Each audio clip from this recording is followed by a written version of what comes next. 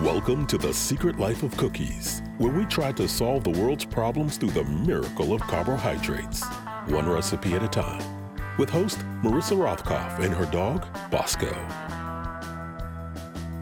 Hello and welcome to The Secret Life of Cookies this week. Where I live, all the cherry blossom trees are at peak. Pink has exploded everywhere, as has pollen, which is now covering all the cars here in a lovely dusting of light green. Perennials are cropping up in my garden that I didn't even know I planted. And lawsuits. Lawsuits are bursting out all over. What a week.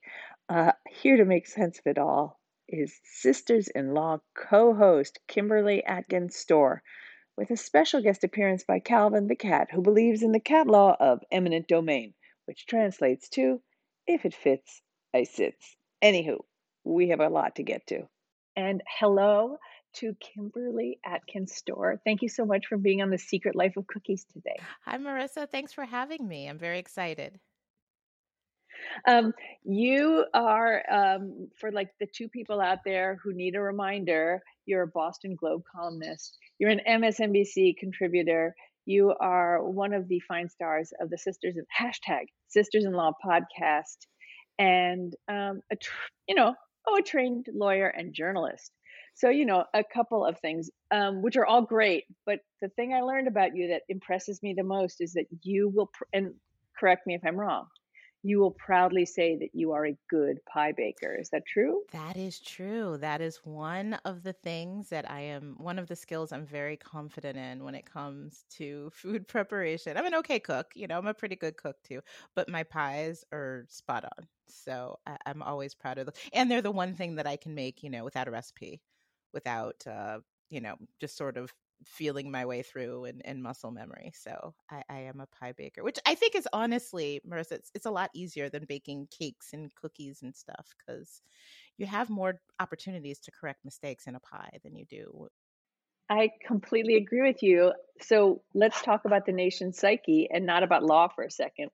And why do you think people are so afraid of making pie? Because I had like famous bakers on this show to show people that baking pie crust is a no-brainer. And people are afraid, like somehow they have to rely on Pillsbury rollout crusts or whatever it is, because they're afraid they won't be flaky enough. Yeah, I don't know. Well, first of all, I don't no disrespect to the Pillsbury rollout, because that is a game changer. None? When you use it. Actually, it's really good. It's really good. One reason that I used to make my own pie crust was, well, in part because my mom taught me how to do it, but also because when you couldn't make your own, the only thing that was available were those horrible frozen ones that just tasted so bad and would ruin all of your work. So I was like, forget that. I'm going to make my own crust. Like, if I'm going to put this work in, I'm going to make my own crust. And I found it's not really that hard. And there were times that, the lean years and I was living alone, I would use anything. If I didn't have a rolling pin, I'd use a glass. You use anything and it would get the job done. And it makes the whole pie taste so much better. So yeah, it's one of those things that it seems really scary, but once you do it, it's sort of demystified and it gets easier. Now, and yeah, sometimes there'll be mishaps. The last pie I baked, I believe it was a chicken pot pie. And I was very proud of it. And I was, put it in the oven, and within minutes, like part of the crust just kind of fell off and it just looked all wonky. I took a picture of it and put it on Instagram. It's like, what do you call these little pieces that fall off your pie the minute you put them in? And everyone was like, delicious snacks. Exactly. Something for the chef. That is exactly right. Yes. As I warned you, my cat has showed up at the back door and needs to be let in. So I'm just walking over for anybody who hears that. And I'm sure the cat will show up as soon as possible on the counter. I don't let the cat walk on the counter. It just does it because it can. When I'm talking to people. As we're talking, I'm rolling out a pie crust. It's a whole wheat pie crust because I decided to be all sort of, I don't know, I like whole wheat flour. Oh. It makes a kind of nuttier, I don't know, it gives a little more there. And I'm going to fill it with a very spicy, which is unusual for me, meaning spice filled, apple pie, apple raspberry mixture Ooh. that I have here. I wish you could smell it. It's Oh, nice. me too. It's got nutmeg and cinnamon and a little bit of ginger in it. And then I'm going to add raspberries to it. And I'm going to put a crumble topping as a sort of, I'd like to think of crumble topping as lighter, which of course it really isn't. But yeah, it But reminds me of summer or warm weather, So I'm with you. Me too. And the whole apple raspberry thing is like, I don't know, but around this time of year, I open up the vegetable drawer and I go, oh, I remember buying that apple, and maybe things aren't as happy as possible.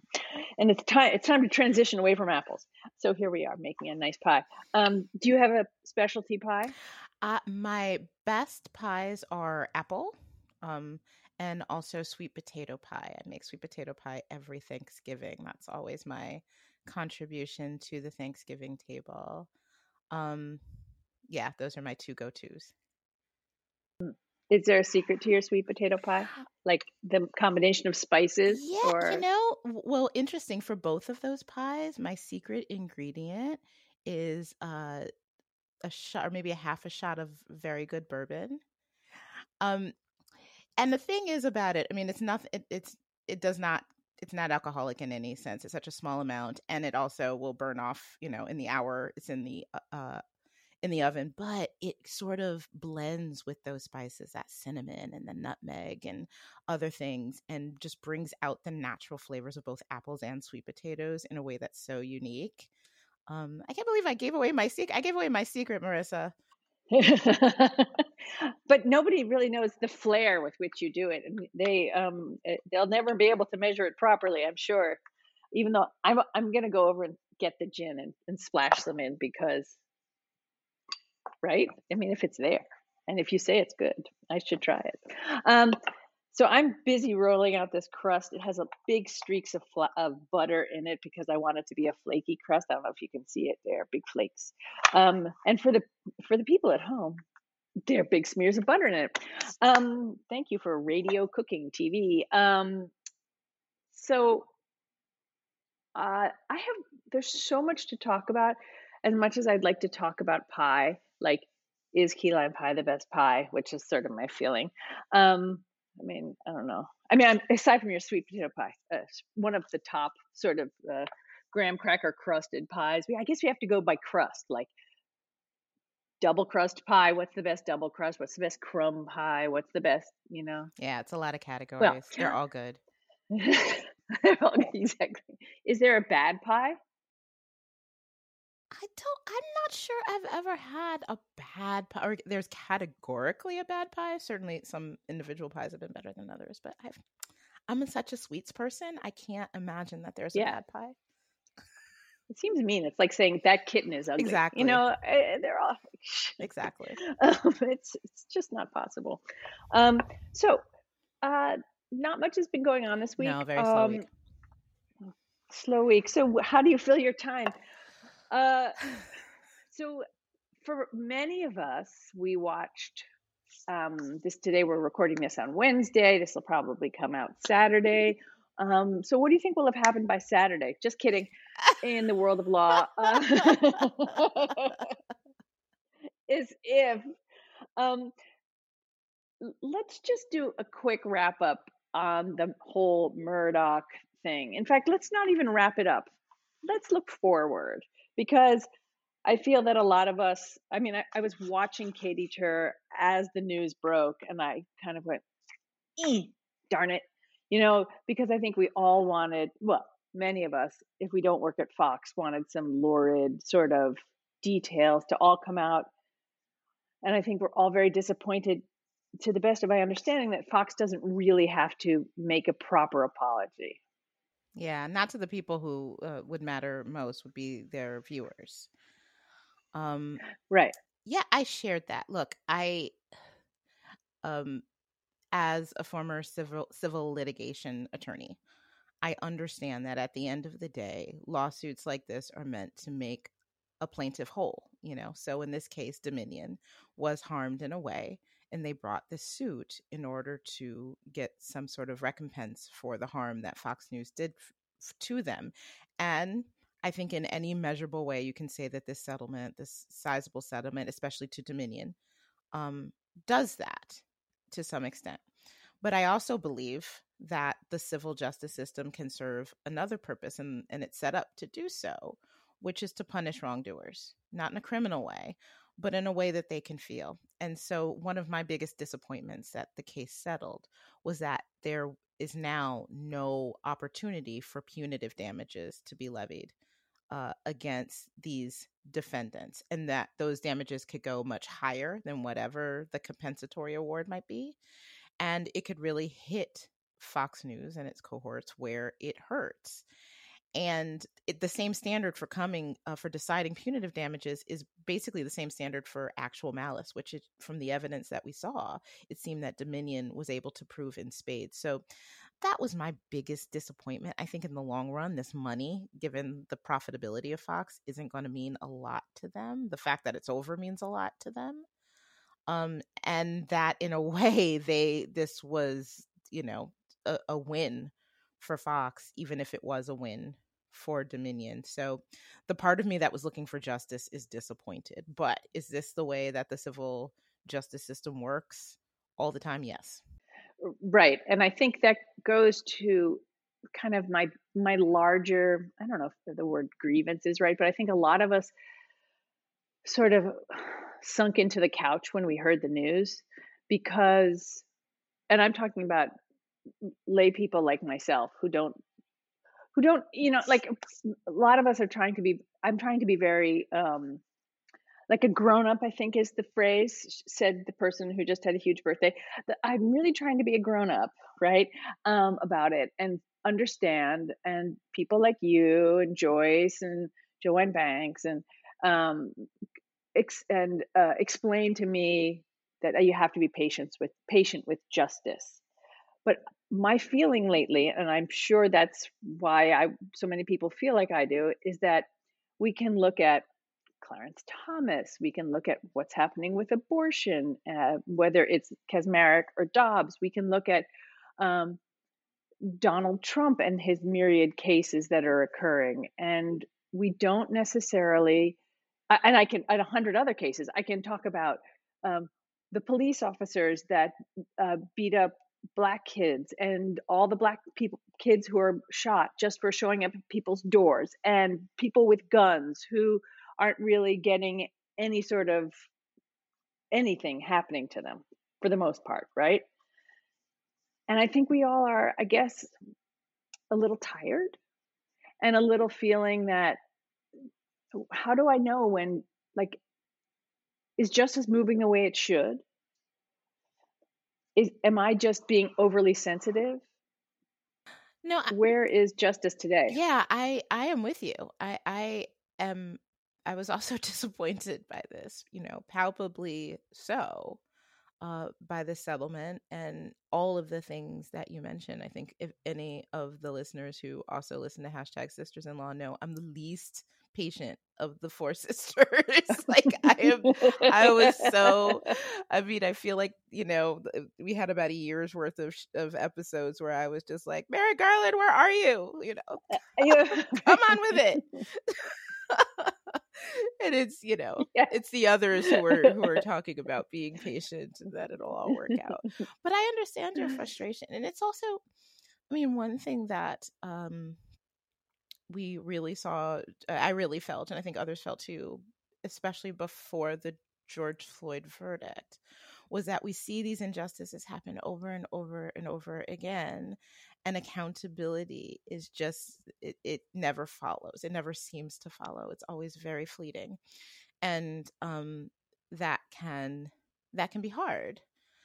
But it's also, this is an extraordinary time where so many norms have been broken that it's really hard for me anyway, just to sit back and say, okay, we do have a great legal system. We do have accountability, and we do need to let this process play itself out. The same way I used to think before, it's harder to say that now because so many rules and norms have been broken that I'm less and less certain that the justice system will work as it should. Even all the way up to the US Supreme Court. I don't see it the same way. I covered the court for 10 years. I still write about it a lot. And it's just not the institution that I saw it as, or that it was when I was in law school. And it's really hard to think about the law in the same way, knowing that that's the case. So it's hard. You're not alone. What changes do you feel that you've seen in the Supreme Court over the past, I don't know, since Reagan, really, but like what big changes have you seen? Well, it's just the politicization of it is so palpable now. And that didn't just happen overnight. And that didn't just happen with the appointment of Donald Trump's 3 appointees. The seeds were planted long before that. I think around the failed nomination of Bork brought about this idea that confirmation hearings are politicized, they're theater, they're not meant to actually get actual information, because if you answer these questions, it's going to be trouble for you. So just don't answer these questions. Just say, give platitudes like, well, that is settled law. That case was decided.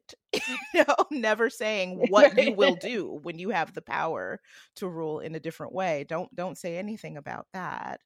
And so it's almost like that should be against the law. Yeah. And like not giving a proper answer. And so you don't have any real way to vet who the people are, or really get an understanding about what this court might be.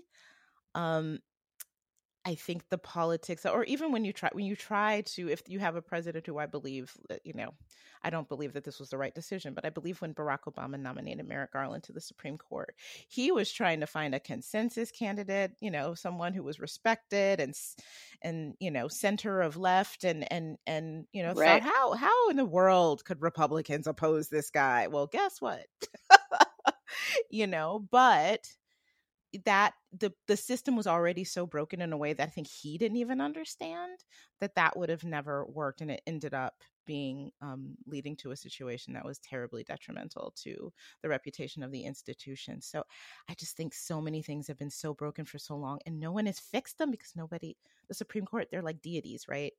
We think of them as way above everyone else, and the rules don't apply to them, because literally they don't. Rules don't apply to them. And this is why we have ended up where we are now. Well, certain rules do apply to them, and Clarence Thomas decided to just ignore them. This is true. Which really is super cheeky. That's super cheeky. I'm sure he's not the first person to do it. But, first of all, so if I'm going to offer you a lot of money, and you know that I have a lot of Nazi memorabilia in my house, which I don't, I just want to point out to you, do you have some sense that maybe shouldn't be your best friend? I've been thinking a lot about, I've been trying to think of what might have gone through Clarence Thomas's mind when he is after he's a justice, palling up to somebody with deep pockets and very, very clear, a very, very clear political agenda when it comes to a lot of things, including the business before the court. Why he thinks that was a good idea. Yes, everybody's entitled to have friends, but I'm not even a public servant, but as a journalist, either because of rules by my employer or just things that I think are right, I'm not allowed to let a subject I'm interviewing buy me a sandwich. I'm not allowed to accept anything, even de minimis, gifts and stuff, because I wouldn't want to, because then I wouldn't want anybody to question my integrity as a journalist. Exactly. That occurs to me. Even if I was self-employed and writing a Substack, I wouldn't do that, because I want people to I want people to have faith in my integrity. And just the fact that aspect didn't occur to him, I think goes to my other point, is that Supreme Court justices are deified in a way in our system. And I get it. One reason that they are is because the way the founders set this up is that they gave them lifetime tenure so that they would be impervious to the changes of the political winds, right? The idea was, if they're not elected, there's no check on them. They can work, they can be free to be completely independent of everyone. Well, you're not independent if you let some guy give you cash and let your mom continue to live in the house he bought for free. um that's not independence and integrity. So I just don't know why it didn't occur to him. He's a smart man. I don't get it.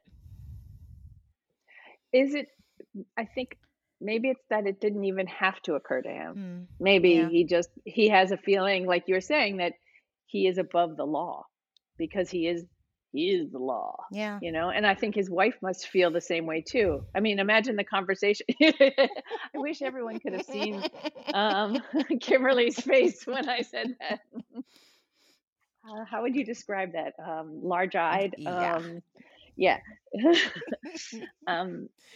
Yeah, she certainly. Think of the conversations. She has a sense of like an entitlement that is just off the charts. My goodness, does she ever? And again, this is things that she has done in the right-wing sphere also go back 20 plus years. She's been doing this the whole time, involved in organizations that either are advocating certain positions to the court or parties to the court, all the way back since before the Obamacare cases. So that's not new. It's gotten seemingly more bizarre and extreme as time goes on.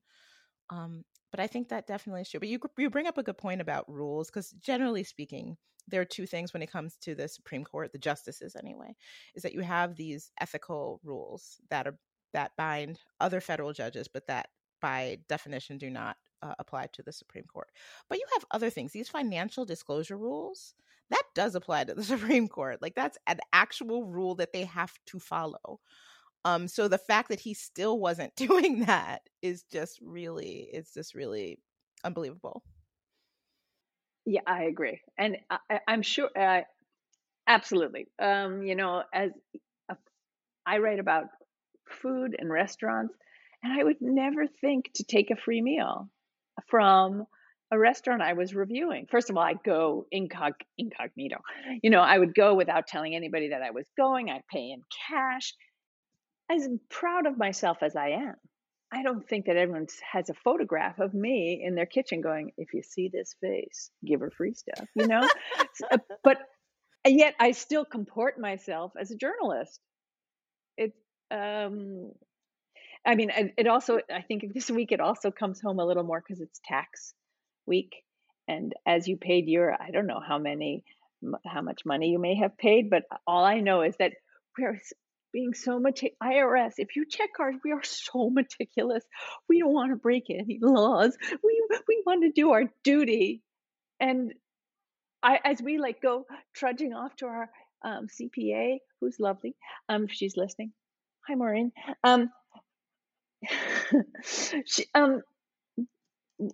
Every time I hand over these checks, I'm like, Donald Trump never handed over a check like this, because I'm, like I said earlier, kind of like a petulant child. No, that's totally but he reasonable. I think. Am I the only one?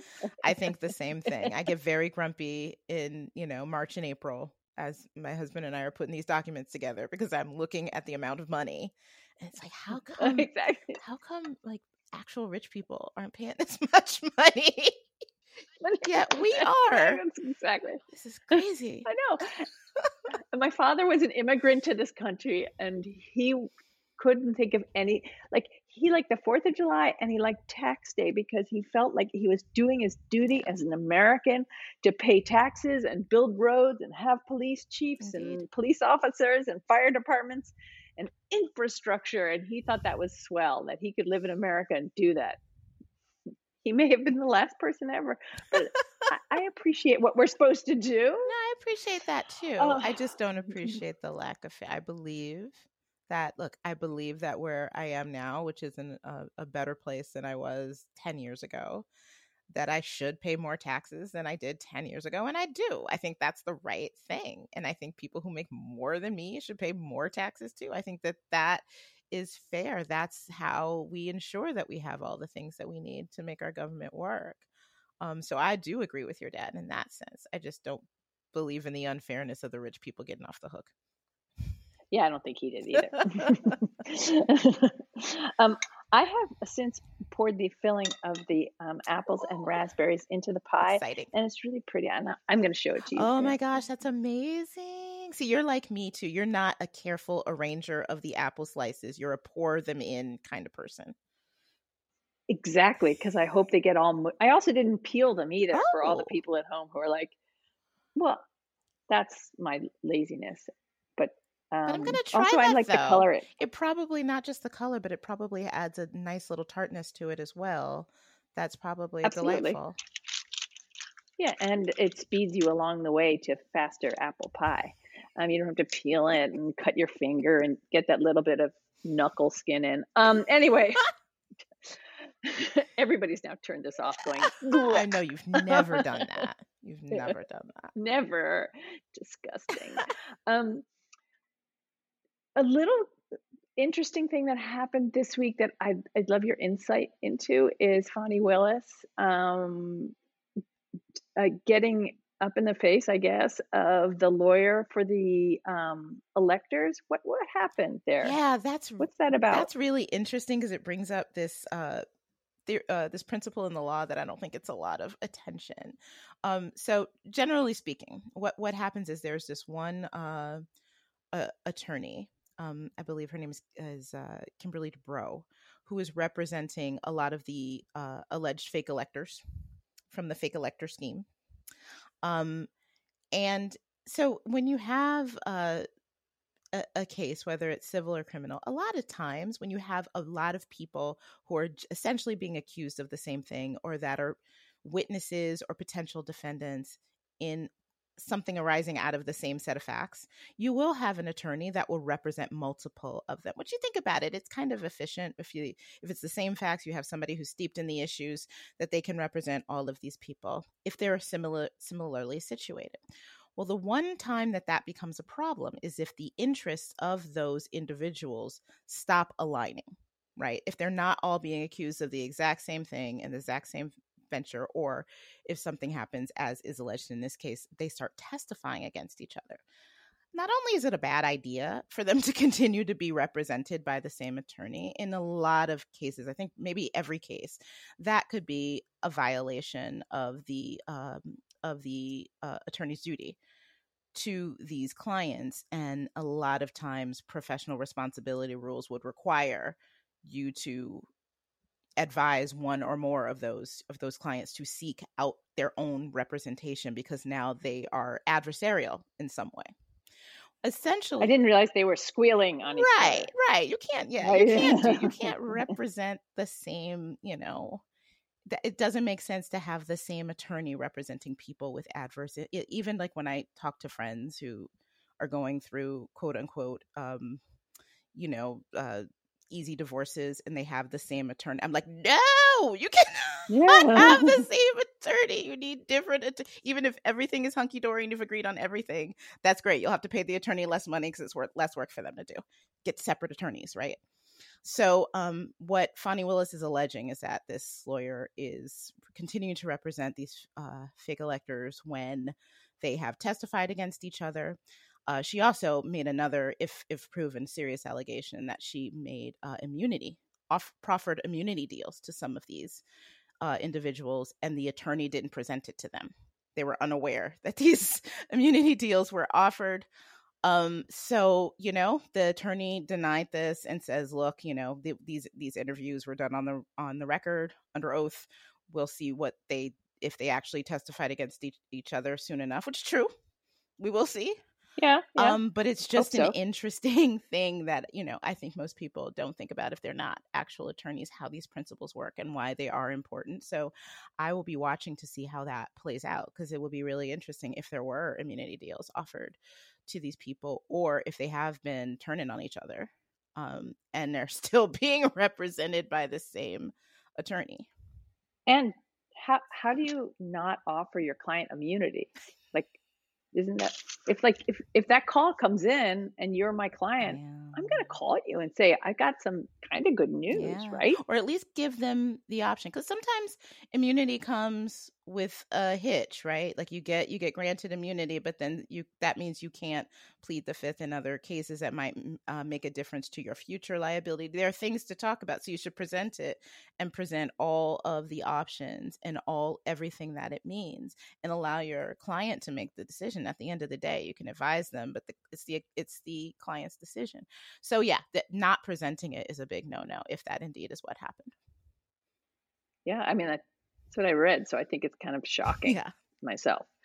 I think another teeny bit of news, we have like 6 white nationalists finally charged. I mean, that's a case from the Charlottesville case. Yeah. Slow wheels of justice, indeed. I think that's, to me, that's exactly like the example I can bring up after what we were talking about, patience. Yeah,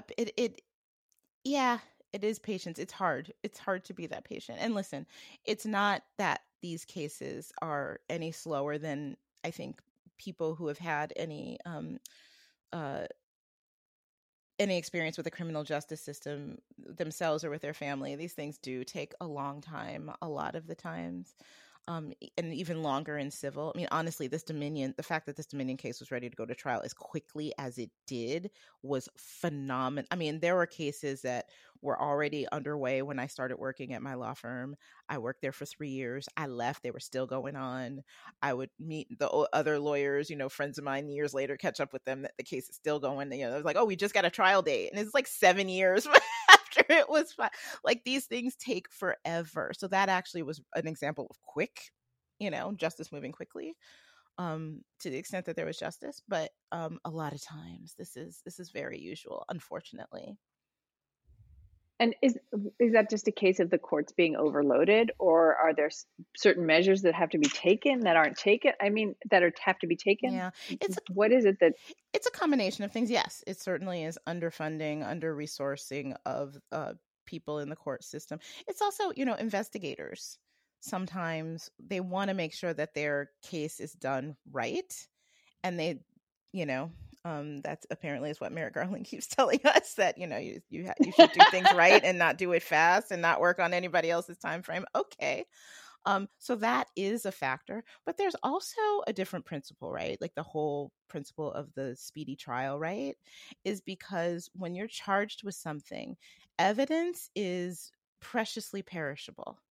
Memories of witnesses fade, evidence fades. As time passes, urgency fades. And so people should have the right to have whatever charges against them brought in a prompt way so that they can answer to them and that the wheels of justice can move forward. So it's not just not fair to, society, but it's also not fair to people who are charged with crimes a lot of this time. So, yeah, I mean, so those are two competing interests, but in reality, things tend to move more slowly than quickly. I feel that one of the things that moved quite quickly, and that's just because it was such a gut punch, was the Dobbs decision. And then we have Mr. Kaczmarek this week, who suddenly decided he was better than the FDA. And I don't really quite understand how that's possible. And I know I simplified it, but no, but before I put this pie in the oven, that's an accurate simplification. Look, if anybody hasn't read that ruling by Judge Kaczmarek, you don't have to be a lawyer to read that and think, wait, a judge actually wrote this? Like, it wasn't a normal ruling. It was like a screed that's, essentially chastised the FDA for not considering this one, study put forward by this conservative group who sought to prevent mifepristone from getting FDA approval. And it's not like even that this drug was approved on an emergency basis. Approval of this drug by the FDA took 4 years. 4 years where they considered all kinds of evidence, studies, experts in pharmaceuticals looking into this. And 4 years later said, okay, we will approve it under these circumstances. And this judge is stepping in saying, well, wait, you didn't read this report. And when they complained, you didn't respond for 20 years. It's like, wait a minute, what? It's like, what are you talking about? how is that okay? It's not. I mean, the only one good thing that we can take away from this in terms of, other drugs that might become in the crosshairs of political attacks is that the Fifth Circuit, which, heard this appeal, is I believe, the most conservative court in the country. I believe it's more conservative than the Supreme Court, right? So if they said, all right, you can't second guess a 20-year-old FDA approval decision, then it's going to be pretty hard for somebody to second guess, a long-standing FDA approval decision in any other court or any other circumstance. So if there's a small victory, there's that one. Like, that was too crazy even for them, right? But I think they were certainly trying to craft something that they think that the Supreme Court would make stick. And I think that's why they said, well, the drug can stay approved, but all these things that have happened in the last several years that has made it easier for people to get access to this drug. Well, hold your horses on that. You're going to have to litigate that up the chain. Things that rolled back the limit from up to 7 weeks to 10, which is still very early in a pregnancy, right? A lot of people at 10 weeks don't know they're pregnant. Things that require you to visit a doctor 3 times as opposed to having this done in your own home.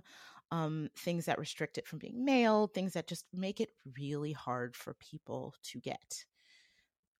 That's okay. And I think there is probably some thinking among these conservative judges on the Fifth Circuit that if they there's no way, they knew the Supreme Court couldn't uphold overturning a 20-year-old, overturning approval of a drug that's been approved for 20 years. But they might be able to hold on to that. So I think they kind of were hinting, winking, saying, hey, why don't you do this? And we'll see. The Supreme Court, as we record this, is still thinking about it. But it's also a big switcheroo, as you wrote in a Boston Globe piece, between like federalism. Yes. And, can you explain to people who don't have Boston Globe subscriptions and should, because it's a great newspaper? Thank you. Yeah. So the whole idea that we have heard since Roe and Casey were decided was this idea from conservatives that the Supreme Court wrongly stripped the rights of states away to decide for themselves what is right for them, and abortion should be within that. That is not something that should be decided on a nationwide basis. Well, the minute Dobbs, which also claimed to be based on that principle, the minute Dobbs landed, what's the first thing that happened? Conservatives started pushing for a nationwide abortion ban. It's like, wait a minute, what happened to states' rights? What happened to federalism? We have a system where we explicitly gave authority to agencies like the FDA to decide things about like drug distribution, because if every state was making this rule for themselves, it would be chaos and no one would get care. So we have delegated that. But so now you got what you wanted. States have the right to outlaw abortion if they want to, and other states have the right to legalize it, protect it, and make it as accessible as possible. But no, that's not okay. No, don't you go mailing these drugs to states like New York or Massachusetts. It's amazing how principles fall by the wayside when you want the result that you want. Yeah, I've seen a lot of that lately. Yeah. With Congress, lots of things, a lot of examples. We could go on all day. Yes. Unfortunately, we can't go on until the cows come home or the pie is done. And the pie has gone into the oven at 425 degrees, and then it'll be dropped down to about 350 to finish its cooking. Nice. Do you cover the crust or no? I should, but there's so much crumble on it right now that I think I'll watch the edges to see if they burn. It's a very kind pie to make. If the crust shrinks, if anything happens, and also like people get way too caught up in like the flakiness. Nobody's looking. Nobody cares. I agree. They really don't. People are just so happy, and if your crust is a little chewy or whatever, put whipped cream on it. Put ice cream on it. All the These better. are all fantastically solvable problems. You have some delicious fruit in there. Nobody. You can't go wrong. It's another reason why I like baking pies, because it's a crowd pleaser, right? Everybody loves pies. Pies and chocolate chip cookies to me are like the quintessential American Yes. happy food. Yes. I mean, if we can settle on one thing today, let us settle upon that. I want to wrap up, but you said something, a couple of things. You say lots of good things. Let's really say that. But you are an Aries gal like myself. I'm getting the sense, and you have had or having a birthday. Yes. Happy. I mean, it's happy, almost we're almost out of it. Happy belated. Are we out of Aries? Yeah, happy belated. And you wrote about society punishing women for aging. She said, pouring retinol, like bathing in retinol every night. Me, not you. You look great. It's true. And do you think it's getting? Do you think it's getting better? If some people like Mika Brzezinski are like making a big push for 50 women over 50 and really trying to bring some light to it. And I would like that.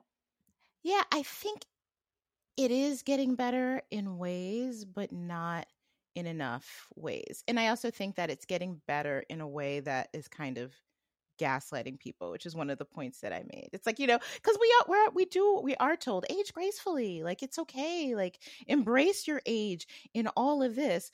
But if you show up somewhere with, a filler that's visible, they excoriate you. Or if you don't look like J-Lo, Right. I'm like close to J-Lo's age, but I don't look like no norm. J-Lo wouldn't look like J-Lo if she weren't J-Lo, right? But that's the standard. Jennifer Aniston, right? Did you see her in that Adam Sandler movie? Right. It's how this does that is happen? People are like, oh yeah, you can work when you're 50 if you look like this, And it's like, come on, like it's still an age where if you show your gray hair or if you show your wrinkles, women in particular, it doesn't apply the same way to men.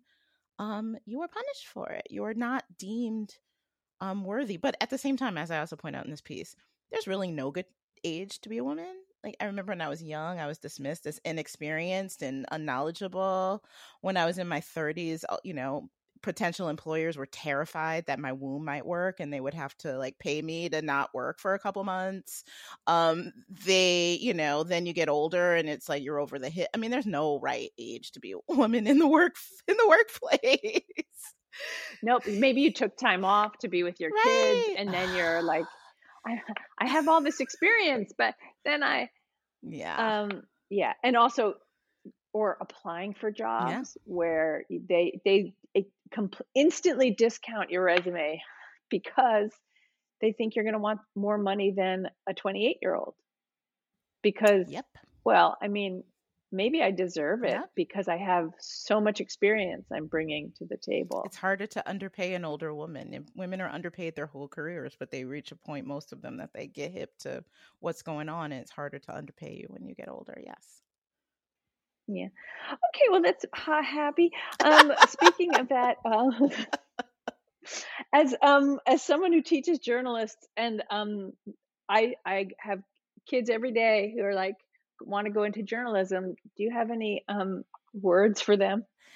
You know what? Do it. There are times that even I get discouraged, as you can kind of tell from this conversation.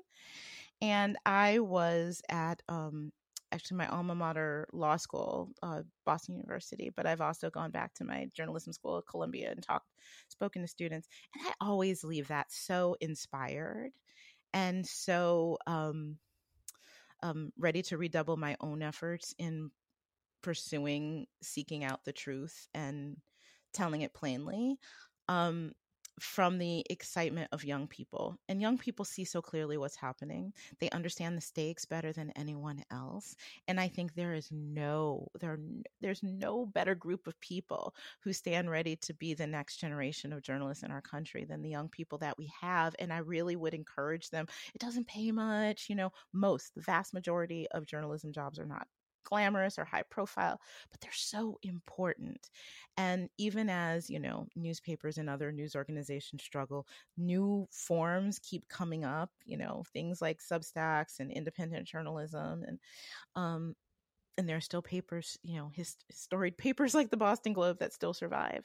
So I hope that that young people are not discouraged from this in the way that in the last few years, I know some young people were discouraged from going to law school, from going into the law, because they just thought that justice didn't really work. Although I think maybe now that tide is turning, now that people are more empowered to fix things. I really do hope that young people will save us. So I say do it. And, any way I can be a mentor to young people, I'm happy to do it. Yeah, that's my feeling, is that these people are really much more eyes wide open than many generations in a while, because they have to be, unfortunately. Yeah, indeed. This is the generation that grew up having active shooter drills. Yeah. So onwards and upwards, yes. I guess, which is what my mother used to say. Onwards and upwards. Embrace your age, whatever it is. And don't be afraid of making pie. Do you have any other important words for the world? You know what? History teaches us that moments in our society are cyclical, right? Progress is followed by regress and the other way around. So know that things can get better, even if they don't seem bright right now. And, a lot of good work of a lot of people, including you, are helping us get to that better place. So do not despair. I think there was a wise woman who pointed out that what went on in Tennessee in the House of Representatives, or there really is one of those points that you're talking about. Yes. Like, maybe this is a time of progression. Yes. Maybe we're just beginning to see that. I hope so. I believe so. Let's that's a very happy note, and or upbeat note. And I thank you so much for being here and spending the time. And I'm sorry I can't share the pie with you, but you know how to make it yourself, and that's awesome. Let me know if you make one. Thank you so much. I really enjoyed talking food and all the other things in the world with you. Thank you for joining us. Have a great week. Be sure to follow Kimberly on Twitter and listen to the Sisters-in-Law podcast, which will be doing some live events in May around the country. Go to the #Sisters-in-Law podcast page to check for tickets near you. As for me, if you haven't yet, please subscribe to my Substack at marissarothkopf.substack.com for recipes, politics, and pictures of my pets. Have a great week.